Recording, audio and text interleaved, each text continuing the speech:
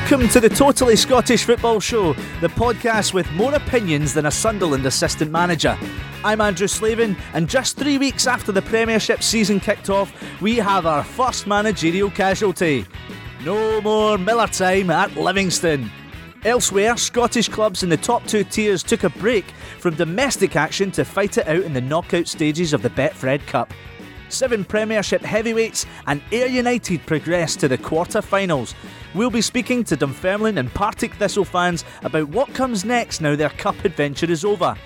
But the adventure is far from over for Glasgow City women. They're into the last 32 of the Champions League, so we'll be hearing from Glasgow manager and former Scotland striker Scott Booth. Also on the agenda, plastic pitches and disco lights. Alongside me is JJ Bull from The Telegraph. And joining us in the studio from Airdrie in North Lanarkshire, now travelling all around Europe, covering football everywhere, it's journalist Kieran Canning. Kieran, you pleased to be on the show? Delighted. Yeah? didn't sound it there when I said that, did I? Delighted. Yeah.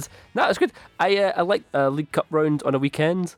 It reminded me of my youth. Coca-Cola Cup days. Wow, that takes me back. Yeah. Remember the bicycle that Stephen Glass got? Explain. He won the Coca-Cola Cup. Right. I think it was 95. Oh, God, I need to get this right. 95, 96, something like that.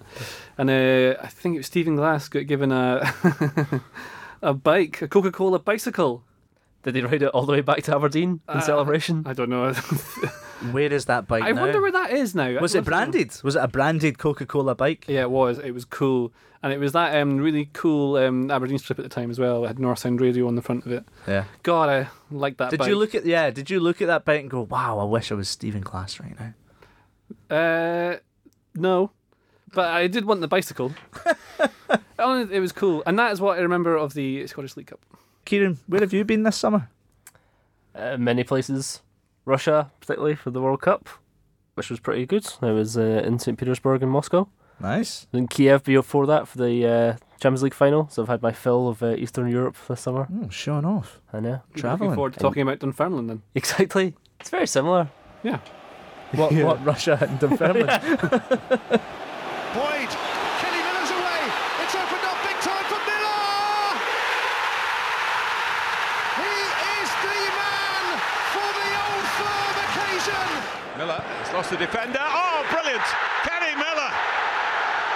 That's the value of quality. There's only one place to start, and that is with the first managerial casualty in Scottish football this season. Kenny Miller was appointed player manager of Livingston just 7 weeks ago, but today Livy and Miller have parted company. Miller had talks with the board on Sunday, apparently raising issues he wasn't happy with. The board have reportedly wanted Miller to give up the player manager role, which they felt wasn't working, and become a full-time manager. But Miller isn't willing to retire from playing yet. He's 38 years old. Is he finding it difficult to multitask? I've not heard of a player manager since playing sensible World of Soccer. And I mean, it's so difficult. I don't know if the game has moved on completely, but how do you, if he's learning how to do it and trying to keep himself a top level player, I mean, he's older, he's got to try hard. How does he manage all that time? His backroom staff must be doing all the work. Yeah, and also, not all the work, but a lot of it. We speak about this quite often with captains. I think it might be easier for a centre half, for example, to be a player manager with the whole game's in front of them. Everyone's closest to them, they can organise a bit more. Mm-hmm. Doing it as a striker when you're so detached in many ways from the rest of the team, I think it'd be especially difficult. And yeah, it's like JJ was saying, he's learning on the job as it is, so to add in that extra layer of difficulty. Mm-hmm.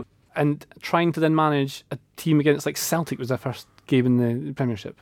How do you coach players and also asking if he's substituted himself on, or off? I want to know how he plans that. Does he have a game plan and says, right, if I am rotten in the 60th minute, take me off? Or does he say, I'm maybe having a bad game, take me off, I need some... Because it's must be so hard to concentrate fully on the game if you're also thinking about it. Players done it before, apparently, like Johan Cruyff. I'm not comparing him to Kenny Miller. But when he used to play, everyone that's played with him said that he used to see everything on the pitch and he'd tell him where to go. So really his coaches were more or less keeping him going, do you know? Yeah, it's because you get players like that you can see that are very tactically disciplined and stuff. It's not something that throughout the years I've thought, oh, Kenny Miller, he'll make a great manager. He was such a kind of freelancer up front on his own, just running around trying to create something rather than necessarily someone that had a great tactical brain anyway. It's not someone, I say, that you would think. Well, that's it. Is Kenny Miller the best person to get the most out of Kenny Miller? I just say, maybe, yeah. Before the season started, we looked at this appointment as probably quite a good thing for Livingston. You've got a player who works hard, he's got a decent pedigree.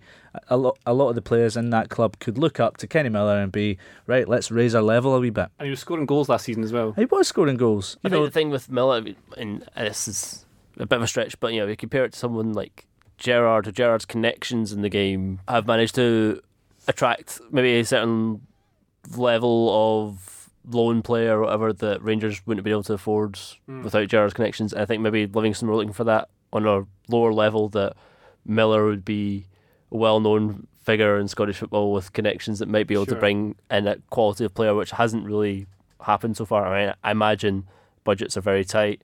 Yeah, that'll be his big problem. He's got that budget. And he's played a 3-5-2. He's played a load of different formations, actually. He's not seemed quite sure. Got to try them all out. He only had 7 games to try and work it all out. We're joined now by Livingston blogger Andrew Semple. You must be in shock, pal. It was late last night that the story broke, and I got a message. I actually thought it was a wind-up at first. I thought someone was taking the mick out of me.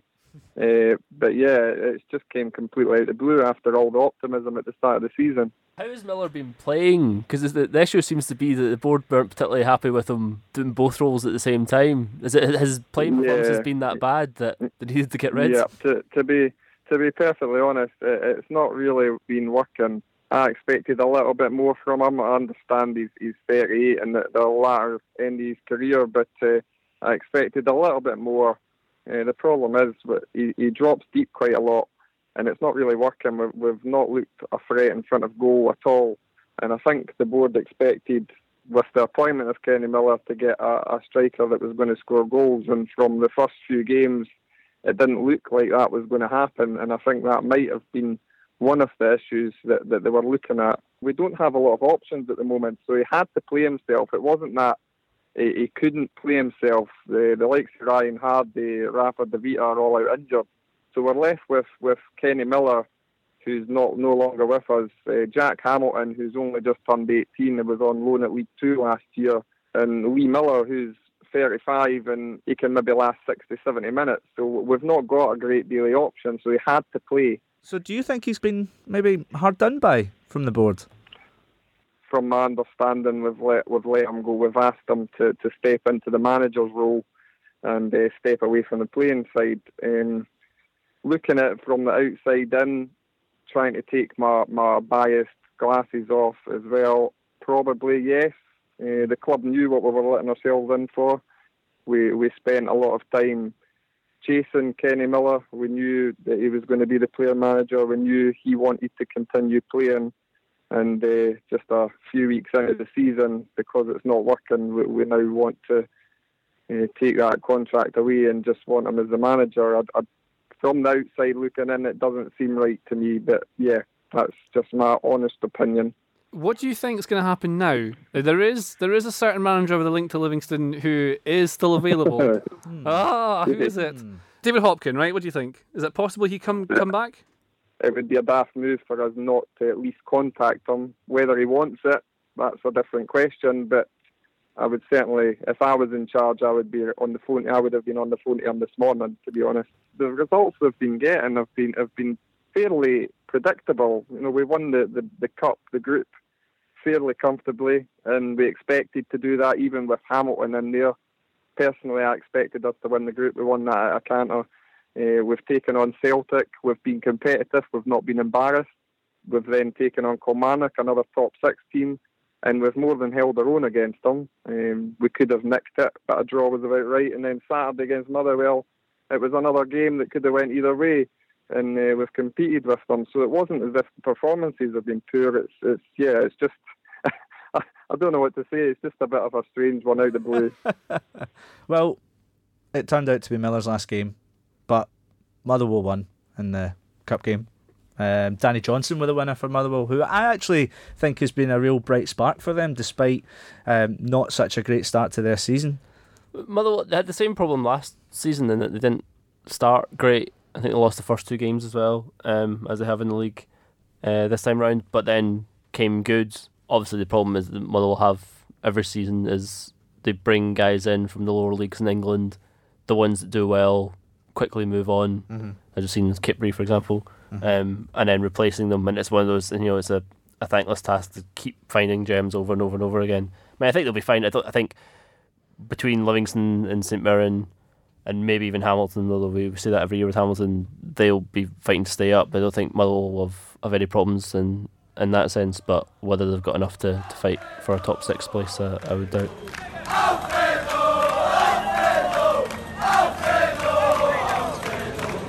Let's go to Rugby Park, and the man you can't keep out of the headlines this season, another Alfredo Morelos masterpiece. His hat-trick killed off Kilmarnock and led Rangers to a 3-1 win to advance to the last 8 of the Betfred Cup. Bordeaux are bidding for Morelos, and Steven Gerrard told the club to show some respect after what he called a derisory bid. They can't afford to lose him, can they? I mean, he's good. I don't think it'd be the worst thing in the world. Really? Honestly, yeah. Like, the goals he scored were took advantage of mistakes. They were decent enough finishes. I don't know what it is. But it's the perfect hat-trick. Header, right foot, left foot. And arguably scored a fourth that crossed the line and wasn't given. Yeah. Well, yeah. I think with Morelos, he's your typical confidence player. That in the moment he's scoring goals. We saw that at the start of last season as well when he went on that run. Mm-hmm. And then come the end of the season, he missed quite a few chances and his head seemed to go down a bit. But I think he's a good example of what Gerrard's done so far. And not only, I know he's brought in quite a lot of players, but he's also revitalised quite a lot of the guys that were there last season and not performing. Mm-hmm. By the way, Rangers are good again. They are good. Yeah, they are good. They look very well organised. They seem so well coached. Everyone knows their position and what they're doing. They're in the right position at the right time to keep forward passing going. They've got Morelos poaching around. The players Gerrard's getting in are all expensive and they're on good wages. And they're about their coaching staff's on good wages as well. Mm-hmm. So I know we were just looking through some of the coaching staff they've got. They've got Tom Culshaw, who came from assistant manager at Hull. And what was it, Michael Beale? Michael Beale. Where was he that was fancy? He was in Brazil. That's right. He was learning Samba football. They've got Samba football at Ibrox now. Yeah, Sao Paulo he was at as assistant manager for a year, I think. Yeah. But they're just really well coached. And the players they've got in are just a step above. I think that little bit of fear has come back into teams playing against Rangers now. But Rangers have always... You brought up about wages. You said Rangers have always had that. Yeah, but they signed nonsense, and now they... I think they've got some good... But is it not a case? Is that not a case of then? Okay, they've got players of better quality, but they also now have a manager and a coaching team that are getting the best out of those got players. Structure. I mean, I don't think many people would have anticipated a Gerrard team. When you think of the way that Gerrard played, that he would build from the back. But that's very much what he's done. He's gone in. I think McGregor was kind of tied up before Gerrard came in, but they've got a much better goalkeeper. They've got what looks like two pretty good centre halves. He's brought in another few full-backs and Flanagan.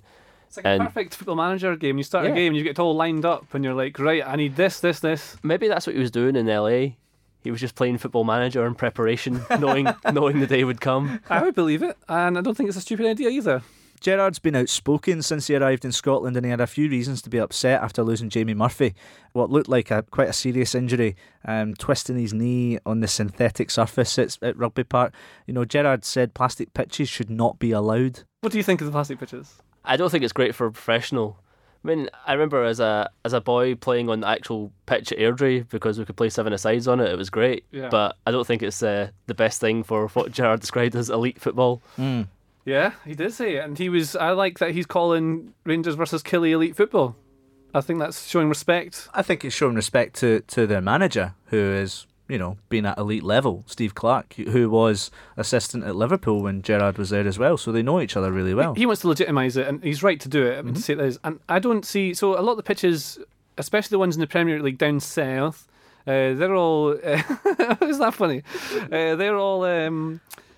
mixed. They're hybrid, so they've got grass and the special magic stuff that mixes in so they can keep them. Now, the problem we've got in Scotland is that our pitches are nonsense. For example, where I grew up in a small Aberdeenshire town, The pitches we used to play on, there was one down at the school that was just always, it's on a on a slope downward hill. There was one with a massive hole, like a literal massive dip in the middle that you had to run around for part of your game.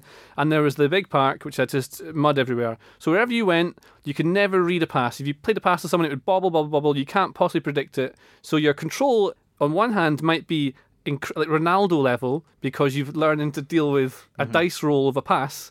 But you shouldn't have to learn to play football the dice roll of a pass. So if, like in Iceland, they've got hundreds of these pitches, 4G pitches, as far as the eye can see. So they've taken all the grass out. Every front garden is a 4G pitch, and so that's why everyone in Iceland's good at football. Well, I know the issue is because it's the contact for on your knees and then your hips and all that jazz. Look, St George's has 3G pitches. England national setup has 3G pitches. That is elite level. Yes, but I think that it's also, a lot of those pitches, they might be used for training games and stuff, but they're used for different sessions. I think when you're going in, and especially we've got, for example, in Murphy's injury, when you're having to turn on small, tight spaces, it can cause a problem. And I think the problem isn't necessarily that it is a 3G or 4G pitch or whatever. It's that it's not a good 4G pitch like you do get as that's it. JJ was saying in England. Different grades. Yeah, exactly. That's the thing. There is an obvious solution. Red Ash Parks. I played on a Red Ash Park in Greenock, and I was telling JJ about this before the show. It was horrible. It was horrible. And I remember my friend playing centre forward who was clean through on goal. I think it was 2-2 at the time, and he got sized down and he travelled for about 10 metres and his legs were a state. Oh, let's not. I don't think there are any Red Ash pitches anymore up in Scotland. Certainly not at Rugby Park. Does that coincide with us not qualifying for a major tournament for 20 years? Possibly. There's something about Chris Boyd, right, for Kilmarnock. I know this is up to Rangers now, but I just really love Chris Boyd now. He's going to be some sort of national treasure, like Nessie. Like Nessie. You'll be going to similar body shape as well. But he sort of takes these games in as though he's still playing legit. He's a good player. Yeah. Still. Oh yeah.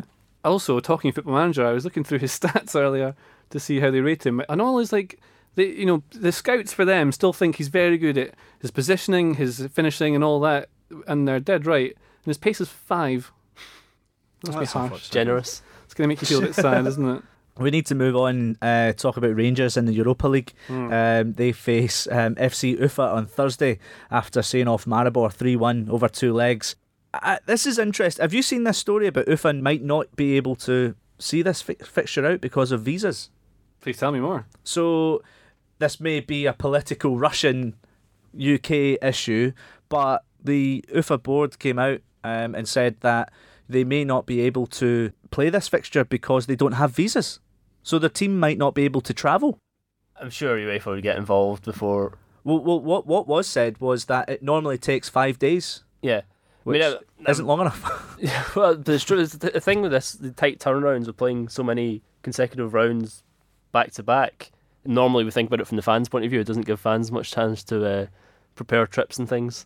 Even if they do turn up, I do think that Rangers will fancy their chances. If you look at, Ufa's two qualifying rounds to get to this stage, they squeezed past the famous Progress Niederkorn. Yeah.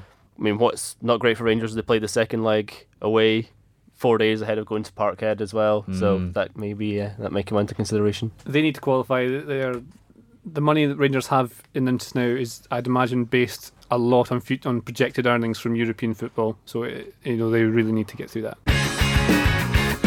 You're listening to the Totally Scottish Football Show with Andrew Slavin. Premiership leaders Hearts edged to victory over Championship Dunfermline 1-0 on Saturday. Summer signing Ollie Lee striking with 11 minutes left to break Parr's hearts. Michael Crawford from Dunfermline fan site Parr's Review joins us now. Dunfermline had the better chances in the game. You had Hearts goalkeeper Zdenek Zlamal with some inspired saves. Yeah, we went into the game slightly concerned. Obviously Hearts had just beaten Celtic the week before, and after a good start to the season, we had lost to Ross County last weekend.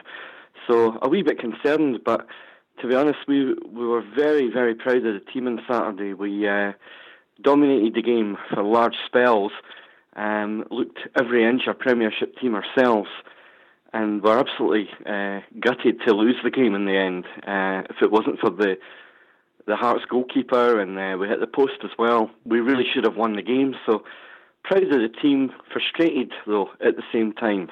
Yeah, I mean, I think you've got a lot to be proud of. Hearts didn't play a second-string team at all. Ekpiazzu up front, McLean, Naismith. Dunfermline definitely held their own. Yeah, very much so. Yeah, it was the full Hearts team.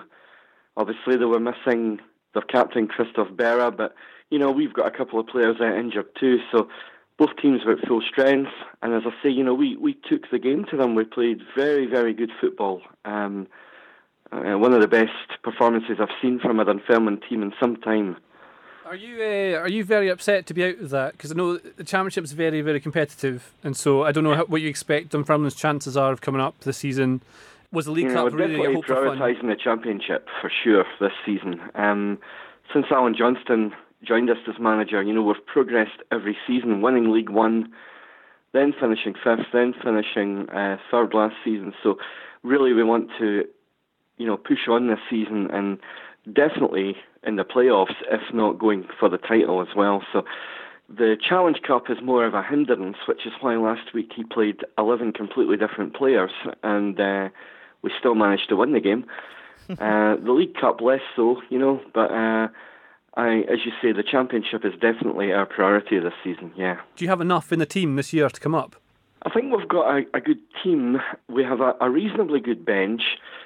If we had one or two injuries in certain areas, such as defence, I'd be concerned for us, because only last week we had 2 centre-halves missing, and we had to play a left-back at centre-half. Alan Johnston is now preferring a 3-5-2 lineup after years of 4-4-2, and he's very much committing to 3 centre-halves. So if we had a couple of injuries or suspensions in that area, we might struggle a wee bit. So if we have pretty much all our squad available, I think we are good enough to win the title, yes. Yeah. Well, you got plenty of talent there as well. The Longridge brothers, you get Jackson in defence, Louis up front, and you brought them in at the summer. There's a lot of players out there that stand out for me. Yeah, there's a lot of good footballers in the team this season. Johnston's always preferred to play football. He's never been a manager who has bought a team of giants, such as Ross County, for example. But the two Longridge brothers have been fantastic for us. Jackson is very much a modern left wing back who likes to get up the park.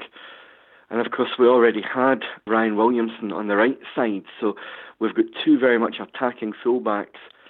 Louis Longridge has been excellent as well, playing in a kind of attacking midfield role. Technically, really good footballer. Definitely one of our best signings, yeah. Hearts have looked very impressive this season so far. Positive start, really great start. Yeah, far less defensive than I'd have expected. Yeah, I mean, they're still a very much a Levine team in the sense that very physical, big, strong forwards, Nick Piazzo and Lafferty, presuming Lafferty hangs around. But yeah, I think the big thing for Hearts is that even last season, which wasn't a great season, they were very strong at Tynecastle once they got back there. But yeah, to win it at Hamilton so convincingly as they did in the first day of the season, and then fair enough, it sounds like they had to grind it out a bit, but to win again away from home is very promising. I know we spoke about Hearts last week. We talked about Hearing in particular and how he managed to open up the play, but it's tough against these Championship teams and lower Premiership ones. Yeah, I mean, you heard Michael say that the Championship's obviously the main goal for them, but Hearts should really be looking at this League Cup as a real incentive for them, shouldn't they? They play Motherwell at home in the quarters, I think. So who haven't had such a great start. Yeah, I mean, I think that's, especially if Rangers have improved as much as we think they have. I mean, third might be a bit of a battle for third between Hibs, Hearts and Aberdeen. It's still a battle for all. So it's still a battle for second, I think. Yeah, well, title challenge.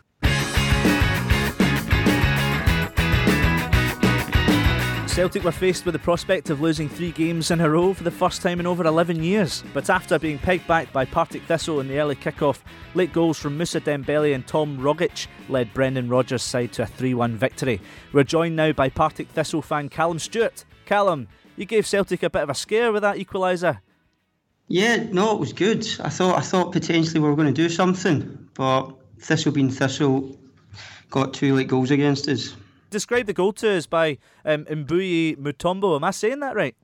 Yes, yeah. So I think he's ex-Inverness. He's done the rounds a bit.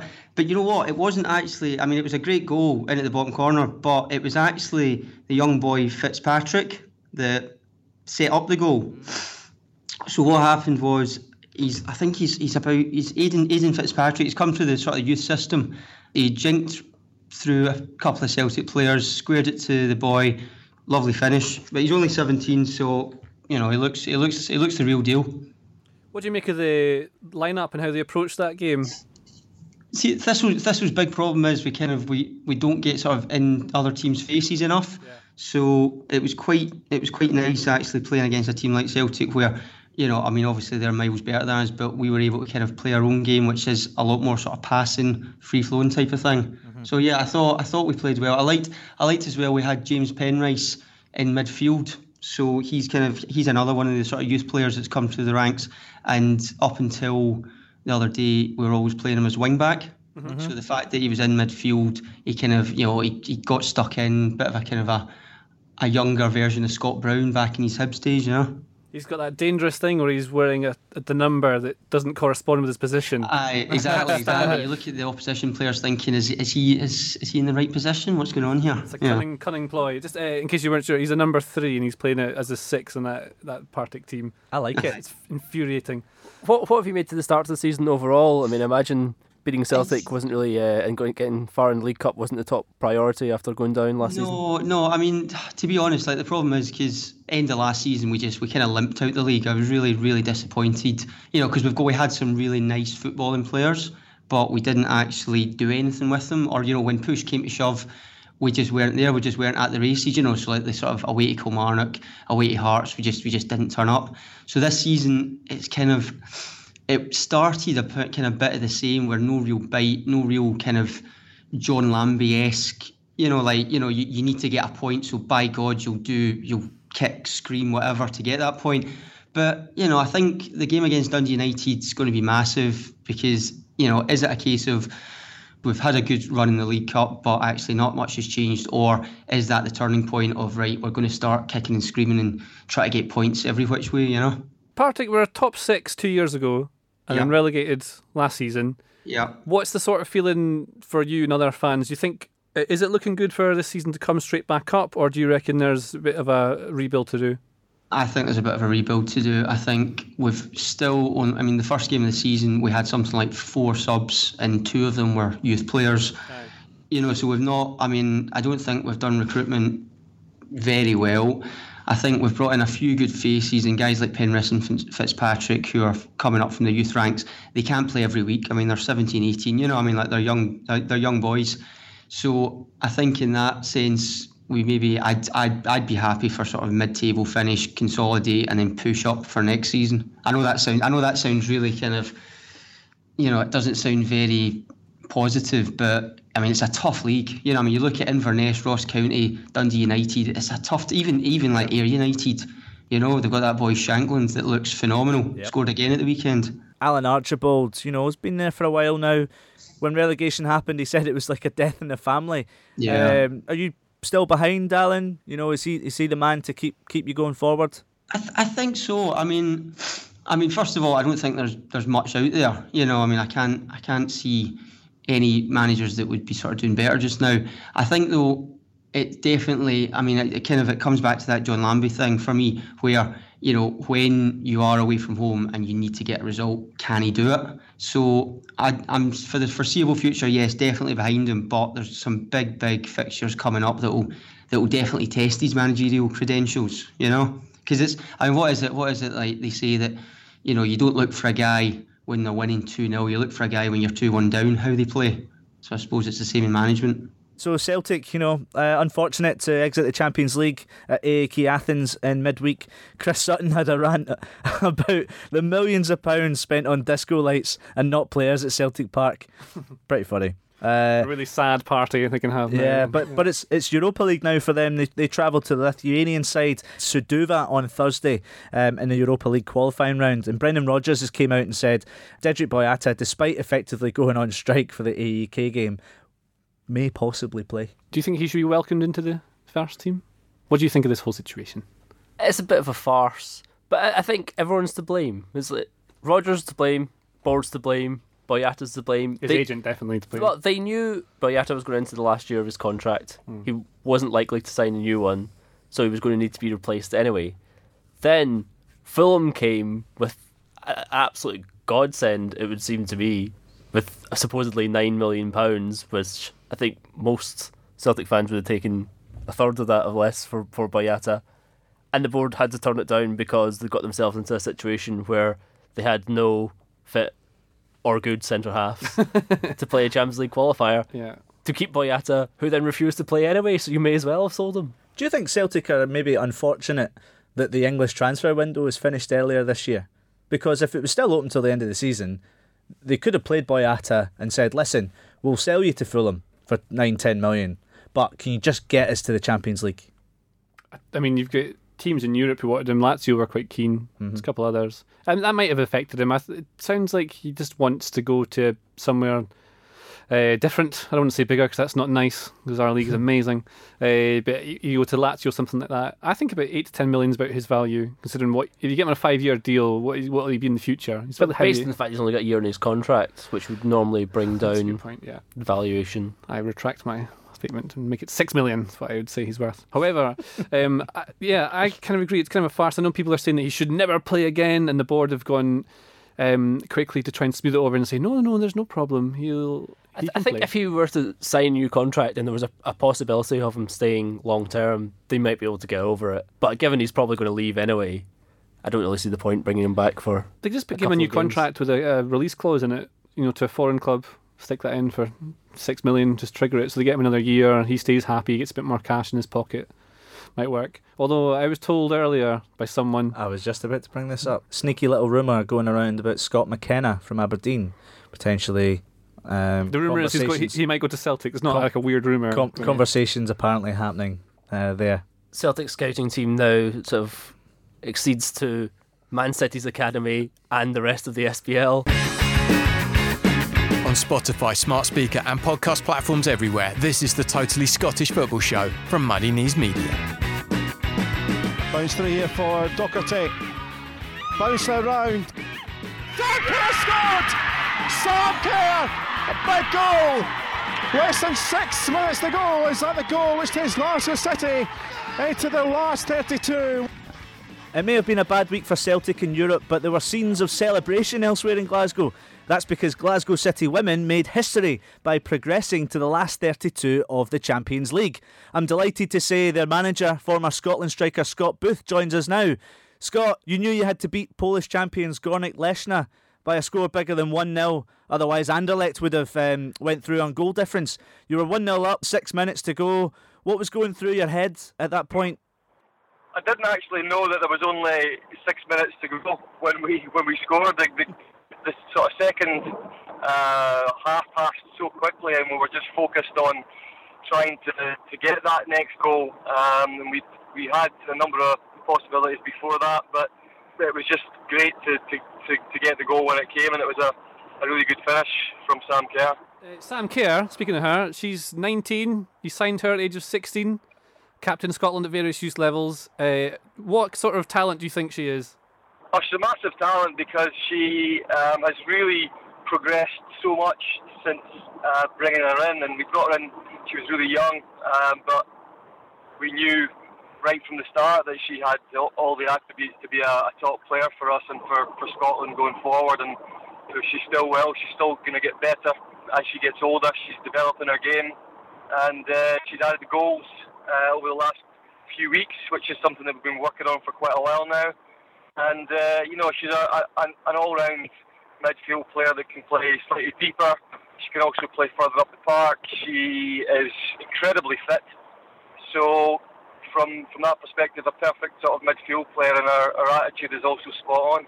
with Sam Kerr's winner for you guys. You've got Barcelona in the last 32. Samasio Barcelona of Cyprus. What do you know about them? They're yet to concede a goal in the Champions League this season. It must be a tough ask. Yeah, I mean, all the teams that were in the draw were good sides, and there were definitely sides in there that we really did want to avoid. But you know that whoever you get in the last 32, it's going to be a real challenge, and this is no different. I was quietly pleased that it wasn't actually Barcelona. But still, this side, I've seen them play already, and they're a good side. And as you say, their record from the qualifying group is excellent. Scored goals, didn't concede, and I can see why, having watched them now. So yeah, it'll be a tough ask, but it's doable for us. That's the way I would put it. We would have to play our best, and we'd have to do that over the 2 legs, and that's what we intend to do. And the fact that we do know that we can get through this if we play our best is something that's going to give us confidence. Glasgow City's best achievement was getting to the quarterfinals 4 years ago. Not the best achievement, but that was their record so far in the competition. They lost against PSG 4 years ago. So, are you going to match that or beat that? Is the trophy coming home? I think that may be a little bit too much to ask, given the quality of the sides that are in this tournament, and the ones that are year on year into the last stages, semi-final, final. Some massive clubs there with real financial clout around Europe. So it's for us. It's about right now the next step is to make it through this one to the last 16. And if we get there, which is a big ask, but the players are looking forward to it, and we are confident that we can do it. If we can, then we'll take whoever comes out the hat for us, because it would just be nice to get to that stage. You bring up the financial clout that some of the other European women's sides may have. I'm just thinking about what for the wider women's game in Scotland. What would it mean for Glasgow to progress further? And what are the differences between yourselves and other teams? Well, I think there's a number of differences in different countries with the big clubs. Because of their finances, they have their own training grounds. Unfortunately, we don't, and it would be nice to be helped in that way, because at the moment we are the top side in Scotland.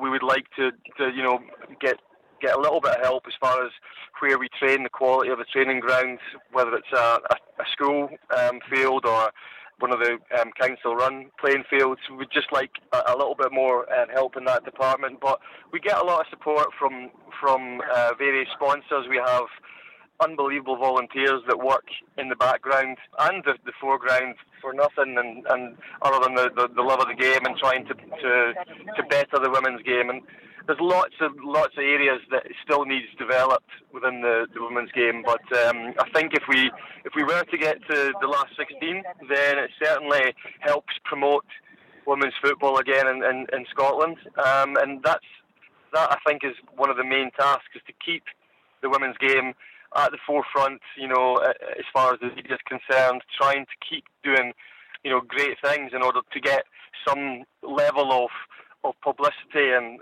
hope to generate more kids playing the game, and also more people coming to watch the games. It's time to look around the grounds now. It's our man Craig Anderson with the headlines from League 1 and 2. With the Championship taking a week off for the Betfred Cup action, it meant League 1 and League 2 were given some limelight, and these leagues are already shaping up for some tasty battles. While Arbroath remain top of League 1, Airdrieonians are right next to them in second place after a hard-fought victory over Stenhousemuir at Ochilview. Airdrie's day didn't get off to the best of starts as Scott Robertson was ordered off after 13 minutes when he felled Alan Cook as the Steny winger looked to run through on goal. Stephen Finlay's side took the lead just before the break when Kieran McDonald's cross found Ryan Conroy, who sent the ball into the net with a header. Stenhousemuir were back on level terms just before the break when Sean Crichton scored an own goal, but the visitors got themselves ahead again to claim the win, with Conroy netting the second of the game, giving the team from Lanarkshire something to celebrate at the final whistle. East Fife remain bottom of League 1 but got their first league point of the season with a 2-2 draw against Raith Rovers at Starks Park in a game where 3 of the goals came from the penalty spot. In League 2, Annan Athletic moved themselves into joint first behind on goal difference to Peterhead with a 3-1 win over Queen's Park at Gala Bank that settled with 4 goals in the first 7 minutes of the second half. Tommy Muir put Annan in front just after the break, which was cancelled out by smart Osladolor shortly after. Ryan Cinnamon gave Peter Murphy's men the smell of victory a couple of minutes later, with Aidan Smith adding the crucial third to see off Gus McPherson's side. Edinburgh City made it 2 wins out of 3 in the league with a 3-1 win over Stirling Albion that leaves the 4th bank outfit second bottom with no points to show for their efforts. Scott Shepherd was first to score with a penalty after he was fouled by Kyle Banner, but Stirling equalised on 54 minutes thanks to Mark Stewart. The Citizens nudged in front ahead through Conrad Ballatoni, with Danny Handling's shot needing something of a deflection off Jordan Allen to confirm a good home win for City, who are up to 4th after this display. Elsewhere in the Betfred Cup, Aberdeen 4, St Mirren 0. Aberdeen were absolutely superb. St Mirren were not. But Aberdeen played some youth players. Little Frank Ross got a game. He was good. Scott Wright was fantastic. He's so fun to watch. He just looks up and he constantly wants to go forward. And he's got real skill, real good close ball control. Can go past people. He set up Stevie May for that goal. He could have taken it himself. And another thing I like about when Aberdeen scored, each of the goals, the entire team went over to celebrate. You know, that shows good team spirit. Unity. Yes. And that was actually really nice to see. Did Wilson play? No, James Wilson did not play. So he's just... McInnes is always very cautious with bringing people in. And what's one of the complaints a lot of people have made about him over his time at Aberdeen is that he's very cautious with his tactics, his players, and he looks after them. But Wilson, I'd imagine, will be given time to, settle in, find somewhere to live, that sort of stuff. And one of the things I took out of it as well was that Graham Shinney is superb as a left back.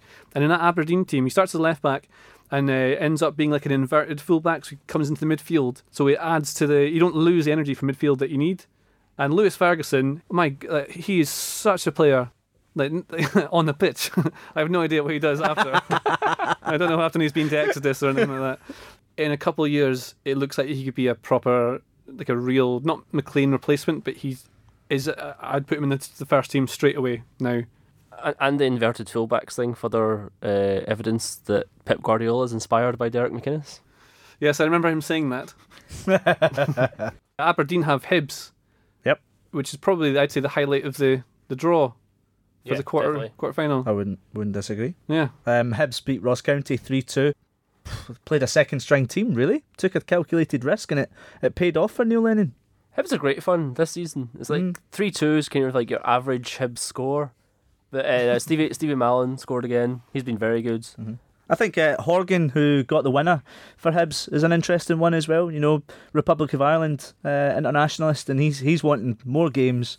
He's came in from Preston, I think. Yeah. I mean, he was really highly thought of in the League of Ireland. Went down to Preston. I think he had quite a good start last season, and then fell out of favour. So I think he could be an interesting option. Ambrose made one of his textbook errors from Ambrose. He's such a good centre half, but he is so prone to a silly mistake. I think that was why you could question, is he really a good centre? I know what you mean, that a lot of the time he looks really good and comfortable, but the massive error is always round the corner. Queen of the South 2, St Johnstone 4. I felt really sorry for Queen of the South. They played really well and it took it to extra time. St Johnstone have finally worked out to score. Tony Watt. Best day of Tony Watt's career since Barcelona. 2 goals made the Queen of the South. Yeah. Well, they've got a decent reward coming up against Celtic now, the quarterfinals. Sure. I mean, it's going to be very difficult to get past. It's difficult, but you want to face the best teams, right? Speaking of pitches, McDermott is often not the best. It's maybe just early enough in the year for Celtic not to struggle too much. But yeah, getting into November, December, even by May, it's still not great. Do you want to know why Queen of the South are called the Doonhamers? Do I? Yeah. I do. Please tell me. So Queen of the South, Doonhamers are their nicknames, and most people who come from there are called, you're Doonhamers. So ye olden times, building the railways and Clyde shipyard, all that jazz. Apparently everyone, after I'm kind of, dramatising this a little bit, but everyone would finish work and be, oh, do you fancy a pint? Oh, do you want to get some food? I don't think that really happened. Going out for lunch. But yeah, everyone. All vegans. Yeah, everyone would go back home. If you were from the area, the lowland areas, you'd go back home. So everyone in Glasgow and all that jazz would be like, oh, they're doing Hammers. So that's why. Or they go back down home for those English listeners. So Dundee 0, Ayr United 3. Pretty amazing from Ayr. 2 goals from our man Shankland, who we've talked about quite a bit. Possibly there was talk about a move to Dundee for him. But he's a very exciting player.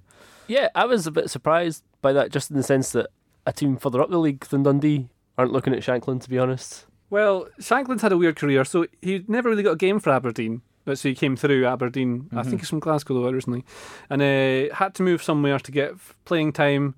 And he was spelled at Morton, I think, and at Ayr. He's finally got game time, and he's sure enough he's found how to find the back of the net. So maybe there's a reason that no one higher up's taking him on, but he's playing very well just now. You have Musa sent off. So he's got his yellow card, right? Neil McCann he goes into a challenge and it could go either way. Yellow card for a tussle in the air, go for a header, right? And McCann on the sideline is raging, shouting at him, you've got a yellow card. I don't know, another Scottish descriptive words he was calling him afterwards.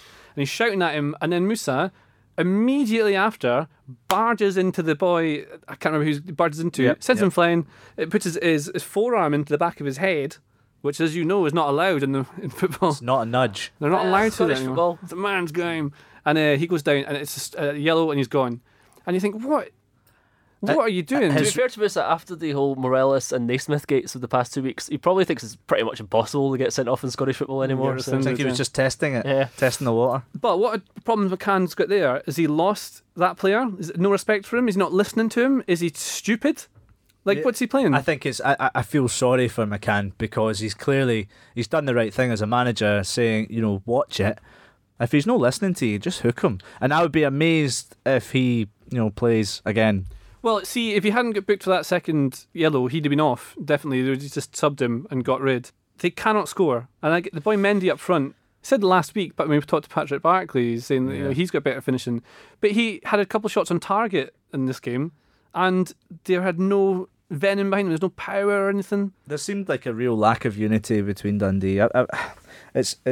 It was one of those where really, actually, we should just be celebrating Ayr United and the way that they played, and the goals that they scored were excellent, absolutely excellent. And now they've got, I think this is probably the best reward for any team is getting a game against Rangers. They go to Ibrox, quarterfinals, and good on them. Yeah, and if they play like they did against Dundee, I think Rangers will take more of their chances, and they will get more chances than Dundee did. Yeah, like I said, Rangers just look genuinely quite good, so they're probably going to go through that. But you never know.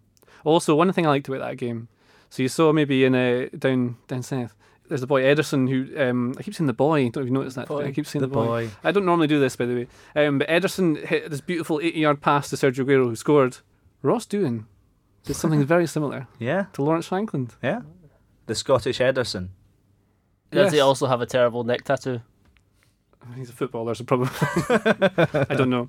But yeah, Shankland's really come on, and I think it won't be too long before you see him getting linked with clubs higher up. In Ayr, if they keep him and keep going, they could easily be in the mix. Yeah. Oh, he signed a contract extension in the summer, didn't he? Or just before the summer. There's always one team who comes in the mix that you didn't expect, and it could well be Ayr this time. Thanks for listening. We'll be back next Monday after Hibs take on Aberdeen in the Premiership. We'll speak to you then. You've been listening to the Totally Scottish Football Show, a Muddy Knees Media production. For sales and advertising, email sales@muddykneesmedia.com, and make sure you check out our other football podcasts, the Totally Football League Show with Caroline Barker, and of course, the Totally Football Show with James Richardson.